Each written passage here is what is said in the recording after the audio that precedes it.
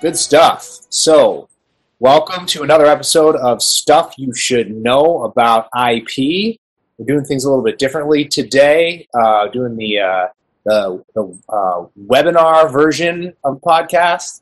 And it's been a couple weeks. I've been out traveling, and so Tom was gracious enough to do a brief reprieve on the podcast, but now we're back in action, and we're going to talk today again about trademarks. And Tom, I think you had a really interesting story that you were telling me a little bit about in the chat before we got started. Yes. I will let you take it from here and tell the story about your friend who started a clothing line. Yes, actually. So I have, as you know, I've got 3 teenage daughters. 2 are 19, 1 is 20. Actually, 2 are 19, 1 just turned 21. And as you can also imagine, when you grow up in a household with 3 kids of the same gender, of essentially the same age, basically like triplets, it becomes a gravity center. And with the gravity center, you attract a whole bunch of other kids in that age group. So I always have this household of, half a dozen to a dozen kids wandering in and out every day, and inevitably they end up in my home office. So a few nights ago, one of the kids ended up in my home office. Her name is Kylie. She had a really interesting story that is completely worth telling here. So Kylie is should be a freshman in college this year, but she decided to forego her freshman year in college and start her own company, which I thought was a really cool idea. It's not for everybody. College isn't for everybody, but she's super passionate about clothing, and she's creative, and she's always in her basement making up hoodies and sweatpants and hats and T-shirts. And she takes these hoodies and cuts them down the middle and then sews 2 different hoodies together and has this whole style about her.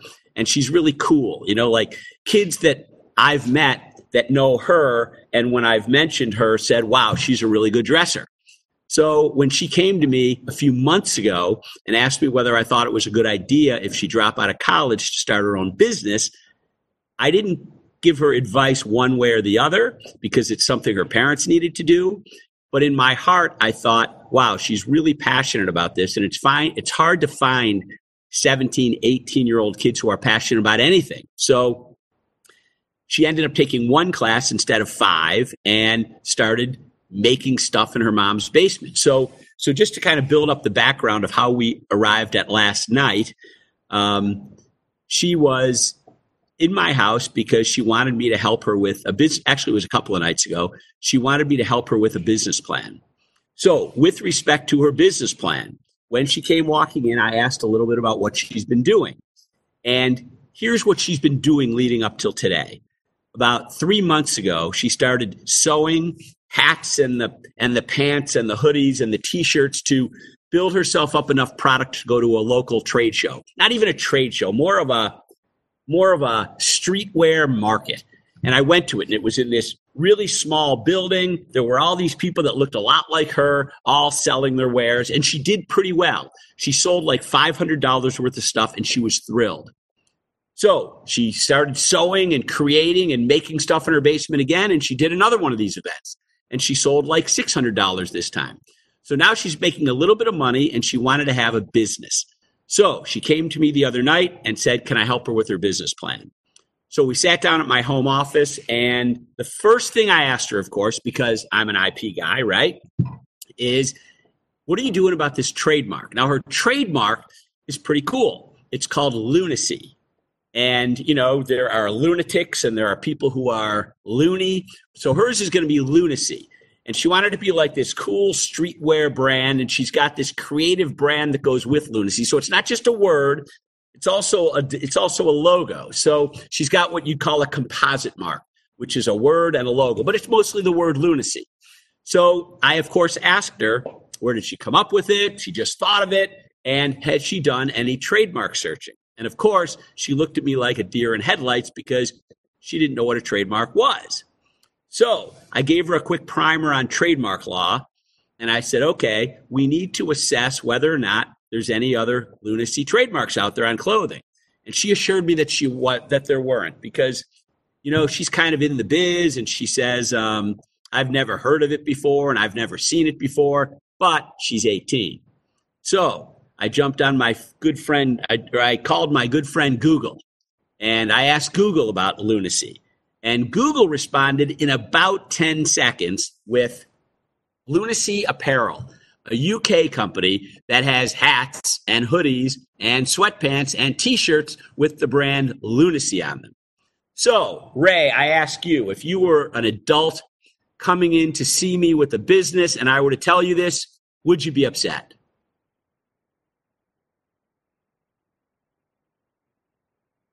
All right, now, Ray, I just want you to know I can't hear you. Oh, there we go. Sorry. There you go. If I had already invested in the name, I would be pretty upset. Yeah, I'd be disappointed. Yeah, so when I told her, first thing she did was look at me and say, no way. There's no way they were there before me. And I said, well, how long have you been in business? And she said about 4 months. Now, we just saw a fully established website selling product with the Lunacy brand on it from the UK. I don't know when they started their business. Now, remember, just to kind of give a quick overview, trademark rights flow from use in commerce, right? And if you use your mark in commerce, you don't have to have a registration. You get rights. And if you're selling product in the U.S., and this company in the U.K. was clearly selling in the U.S. because it was available for me to buy, you're establishing trademark rights. So the question is, whose trademark rights have the priority, right? Who would prevail in a fight? And it's really whoever started using it in commerce first in that particular area. So she said to me, well, how do you know I'm not first? And I said, I have no idea when this person started. I've only been searching for like 45 seconds to a minute. But my statement to you is, let's get a new name, because they look like they're pretty established and they look like they've been around for more than 3 or 4 months. So her response, as a young girl who has never been in business and never faced anything like that, but is very passionate about what she's doing, was to burst out crying. And I felt terrible, as you can imagine. I am sitting at my home office with a young girl who is sobbing because I like the way you put that, Ray. You said if you had invested a lot of money in this, you'd be disappointed. Well, what I discovered, because that's my attitude, my quick response was, you've only been in this for about 3 or 4 months. Who cares? There's a zillion other marks you can get. Let's just pick another one. But that's not the mind of an 18-year-old girl who has been super passionate about this for 4 months and building her self-identity around it. Okay? It's more than a business for her. She's out in the marketplace with her peer group, out at these little market streetwear events. She's standing up at one of them giving a speech about how she came up with the name Lunacy. That's the one I went to. She has all these people thinking she's really cool and talking about her brand. There's this local band that started pitching her brand. So for her, it's more than how much money have you really invested in this. It's way more than that for her. For her, it's how much emotion, how much self-identity have you put into this brand, and it literally reduced her to tears. The reason I love this story is not because a teenage girl was sobbing about potentially losing a trademark, but it goes to show you the importance of focusing and facing intellectual property at the very beginning of a business. You know, she's starting this brand and she's only 18, so she doesn't know any better. And I really wish she had talked to me first, because first thing I would have done, especially now that I know how emotionally charged this is, I would have said, let's do a search. Now, it doesn't mean do a formal trademark search right away. I mean, I found this mark in about 10 seconds. It means Google your brand to death to find out if there's anything out there that's close to what you're doing that's related to your industry. Now, if we had found Lunacy for, movie making, or Lunacy for a law firm, that's different than Lunacy for apparel. But in this case, it was actually Lunacy for a law firm too. Yeah, there probably wouldn't be a law firm named Lunacy. That would be very loony to have a law firm named Lunacy. But the point is, if she had done a quick search early on, months ago, before she built any personal equity in this brand, it wouldn't have been a big deal. She would have just moved along to another one. But instead, she waited. She didn't do the search. She got all excited about it, all emotionally charged about it, went out in the marketplace, started to see some success. And can you imagine a kid who's not doing super well academically, but is super passionate about business and finding some real value in this, all of a sudden getting let down like this. So that was the story of Kylie. Now, the good news is at the end of, I don't know how long the saga went on for because she left. And then she came back a few hours later, much calmer. And then the next day we had a long talk about it. And essentially, she's decided to continue using Lunacy because, first of all, we don't know yet that she wasn't first in order, right? My basic message was, if it's even close, why get into a fight? Why spend any more time building up equity in this brand? Because what if 6-8 months from now, a year from now, 2 years from now, you start to build fame and recognition? Then is the time that whoever actually has the priority in this brand is going to sue you. No one cares if you're a failure. They care about you if you're a success. So I said, why should we put any more time into this? Well, she's not ready to let go yet. So she's essentially going to use it as a product name and start to build out a new brand that is going to be her more official brand that she can start to build her new sense of self-worth around. And we don't have that brand yet. But in this case, the first thing we're going to do is searching. And that's both, Google searching, Bing searching, and also doing a formal trademark search. There are formal trademark registrations out there. But again, since trademark rights flow from usage, when you're doing a clearance search in trademark, or let's call it a freedom to operate search, it's really all about any trademarks that could have priority and keep you out of the marketplace. And those could be both registered and unregistered marks. So I have a couple curiosity questions for you before we move on to our weekly news bite. First, doesn't a trademark have to be used in commerce in a particular? Isn't there something to do with like region or geography when it comes to where it can be enforced? So if this is an EU company, do they have a U.S. trademark, or do you just assume that? That's a really good question. And, I have a trademark lawyer in my firm that would love this question. She would eat it up. But when I first started as an IP lawyer, there was geographic questions when it came to trademarks. In fact, I'm trying to remember the case. I think it was called Dawn Donuts. And essentially, I think the case was about a donut shop that used the mark Dawn Donuts. And any trademark lawyers that are out there, forgive me if I'm totally screwing this up. But basically, you could have a trademark on the same product in an area that is geographically diverse from the other trademark owners. So if one person is in California and one, small bakery shop in California and one's a small bakery shop in New York, and the two are never going to cross, there'd be no likelihood of confusion. Because ultimately, that's what it comes down to, right? Likelihood of confusion in the marketplace. So in those days, there was a big question of geography. Where are these marks being used? And one of the reasons that you would get a federal trademark rights in the U.S. is because you would gain what's called constructive use of the mark all over the U.S. So in the case of this, and again, I'm probably saying it wrong with Dawn Donuts, but I just seem to remember that name. My former boss at my former firm used to always talk about Dawn Donuts. Tom, go read the Dawn Donuts case. So I think I did once. But anyway, in that case, if there was a baker with the name Dawn Donuts in California, and that baker secured a federal trademark registration, the baker in New York that never left the New York area and would never cross paths with this Dawn Donuts would still be infringing because you have what's called constructive use of your mark all over the U.S., right? But then there came this thing called the internet.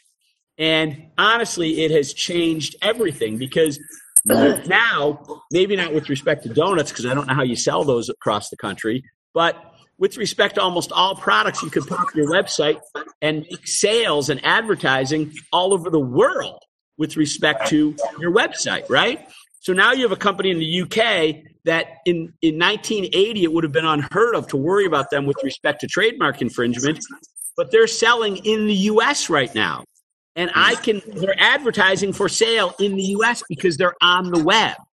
So I don't know all the intricacies about this. And what I told what I told Kylie is if she's really serious about this, I will have one of my lawyers do some research and find out what the rights and liabilities are with respect to a UK company with a lunacy streetwear brand selling in the United States as compared to her, a U.S. company selling in the United States. But it doesn't smell good to me. Right. Yeah, it's a tricky situation. And when you're just starting off, you're 18 and you're just starting your clothing brand, you don't have money for a retainer, for a trademark lawyer to do all sorts of searches and look into what your rights are. For tricky situations. You don't have the money for tricky situations. Yeah. When you're 18 years old without a rich benefactor, you want to be as smart up front as possible so that you don't get yourself into a position where after investing your few precious dollars or euros or yen or whatever part of the world you're in, you've got these and you have to make sure that every investment is like planting a seed and you build up around it to make sure nothing tramples it because you want it to grow into something. The last thing you want to do is get hammered with litigation. Yeah. Because then everything you've spent could be lost. Yeah, you'll have lessons from the school of hard knocks that will teach you the next time around, but you might not get another time around. Right. So, okay, my last question is the difference between trademarks, trade dress, and design patents in the context of clothing. And I might be just throwing out terms, not knowing what the heck I'm talking about, but here's what I'm getting at.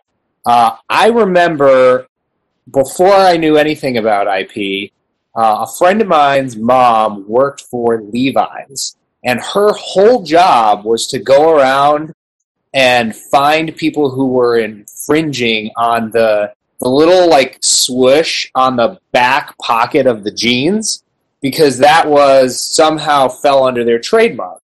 Or it was some form of intellectual property for them. I know you're going to correct me in a moment. And so what I'm wondering is, does that fall under the trademark umbrella? And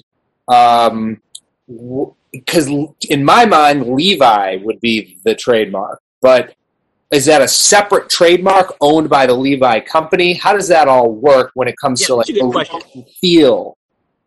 That's a good question, particularly for me because I grew up in the Levi Strauss generation.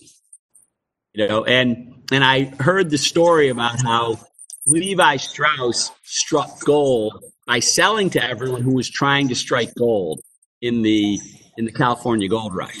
So the smartest people in that gold rush were not the people going into the mountains for gold because they hardly made any money. It was the people selling them pants. So anyway, now, I'm not from the gold rush generation, but when I grew up, Levi Strauss were the cool jeans. I don't know if they are anymore. Are they still? Now it's like Abercrombie and but it's not Levi anymore. So Levi has their brand, right? Lucky. So let's say that.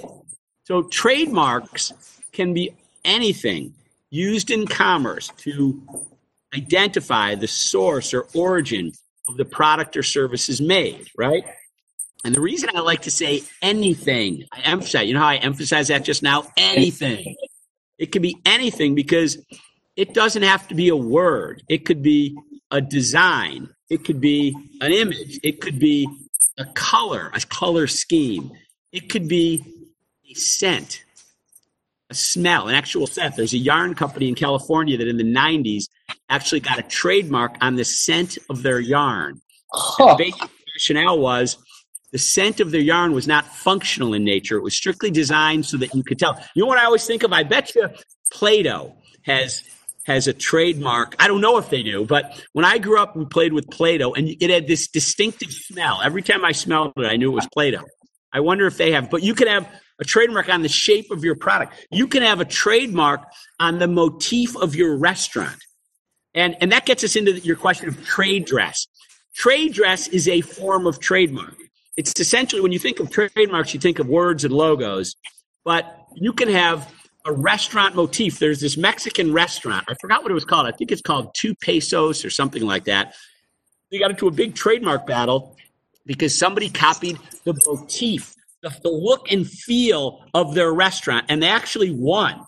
So they were validated in getting trade dress protection. But trade dress is a form of trademark, right? Now, you mentioned also something called a design patent. So a design patent, I can see why you'd think that might be similar, because a design patent, unlike a design patent, is really almost totally different than a utility patent. To me, it shouldn't even have the name patent on it, but it does. But it is a little bit more closely related to the look of trademarks, although it has nothing to do with the goal of a trademark. A trademark, again, is anything to use to identify the source or origin of the product or service being brought to market. A design patent protects the ornamental design of something innovative.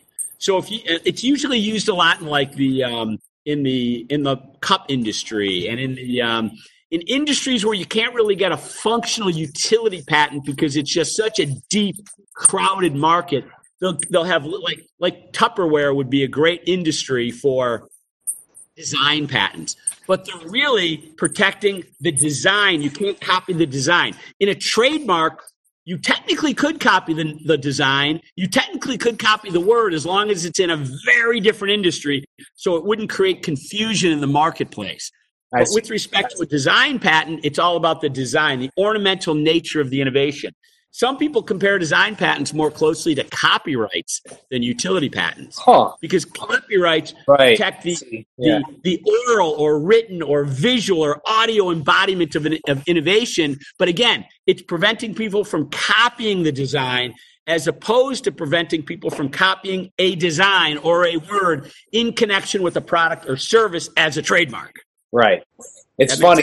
Yeah, that was a very good, quick explanation. It's almost like you're a professional at explaining the basics of intellectual property. You'd almost think that I'm the founder of a training company or something, you know, or an IP lawyer. You'd get that impression, wouldn't you? Yeah. It's also funny that you mentioned Tupperware, because I think that's an example of trademark dilution. Yeah. Listen, the reason I paused before mentioning Tupperware, and I didn't want to mention it. Oh shoot! Because that is a trademark brand, and everyone thinks of it as an industry. And I don't know, is it generic now? I mean, I've never done a search on the Tupperware trademark. What's that? Like Velcro, but it's hook and loop. It's not Velcro. Exactly. Inline skating, not rollerblades, right? Right. So Tupperware, I didn't want to get into that dangerous area because poor Tupperware. I sadly think of it as they've been so successful, so wildly successful, that their powerful brand is, I don't even know if it's been genericized yet. But it's funny you mentioned that, because I was hesitating. I was really hesitating. I did not want to say the word Tupperware, but you look at a lot of design patents around these reusable food containers. Reusable, exactly. Containers, yes, containers. That's the word I was trying to pull. Yes. So let's move on to our weekly IP news bite. We've been every podcast we'll spend a few minutes just talking about what's in the news, and of course, right now, Britain's official exit from the EU. Otherwise known as Brexit, and I had a sense that there would be some pretty deep and widespread intellectual property issues or come up as a result of this, none of which I know anything about, so I wanted to get your commentary on it. Yeah, so I know very little about it as well, but let me just give you as a high level view. The Brexit occurred, and now we're in the transition period. The transition period, I guess, is from February 1st, 2020 to the end of 2020. And that includes the intellectual property unwinding. Now, can you imagine the unwinding? I don't know, as I sit here, how long the EU has been the EU. But there has been an EU patent system, right? Now, there's also been independent nations within the EU that have had, independent, intellectual property rights. So basically what I'm guessing is that there's a whole bunch of issues that have to be unwound that were related to the former interrelationship between the UK and the EU that are going to have to come apart as the UK becomes its own thing. But unfortunately, I don't know much about that yet. Maybe on that'll be my homework for the next podcast. Yeah, I think it's a really interesting topic because there are so many complicated aspects to Brexit, and I feel like intellectual property is one that might get overlooked, but the implications could last for decades and decades. Except I'm pretty sure that we've had all our national patent offices anyway. We still had a German patent office. We still had a French patent office. We still had a UK patent office. So I'm guessing that the unwinding is going to go there's probably a lot of other more complicated Brexit issues than the IP system because we've had our national offices, and I think they're all still in place. Right. Yeah, I guess the big question is, are all of the EU patents still going to be enforced in Britain because it's no longer part of the EU? In fact, without mentioning any names right now, we are going to have that European law firm coming into the U.S. to do some training videos. And maybe what we'll ask them to do is give us a primer on what's happening with the Brexit. Maybe we'll have them on our podcast. Yeah, hey, that's not a bad idea. Maybe they'd like to join us. We'll have to send them a link to this one, and they can educate us on the next episode. That sounds great. All right, well, thank you, Tom, and thanks everyone for watching. Don't forget to like, comment, subscribe, spread the word about the podcast, stuff you should know about IP.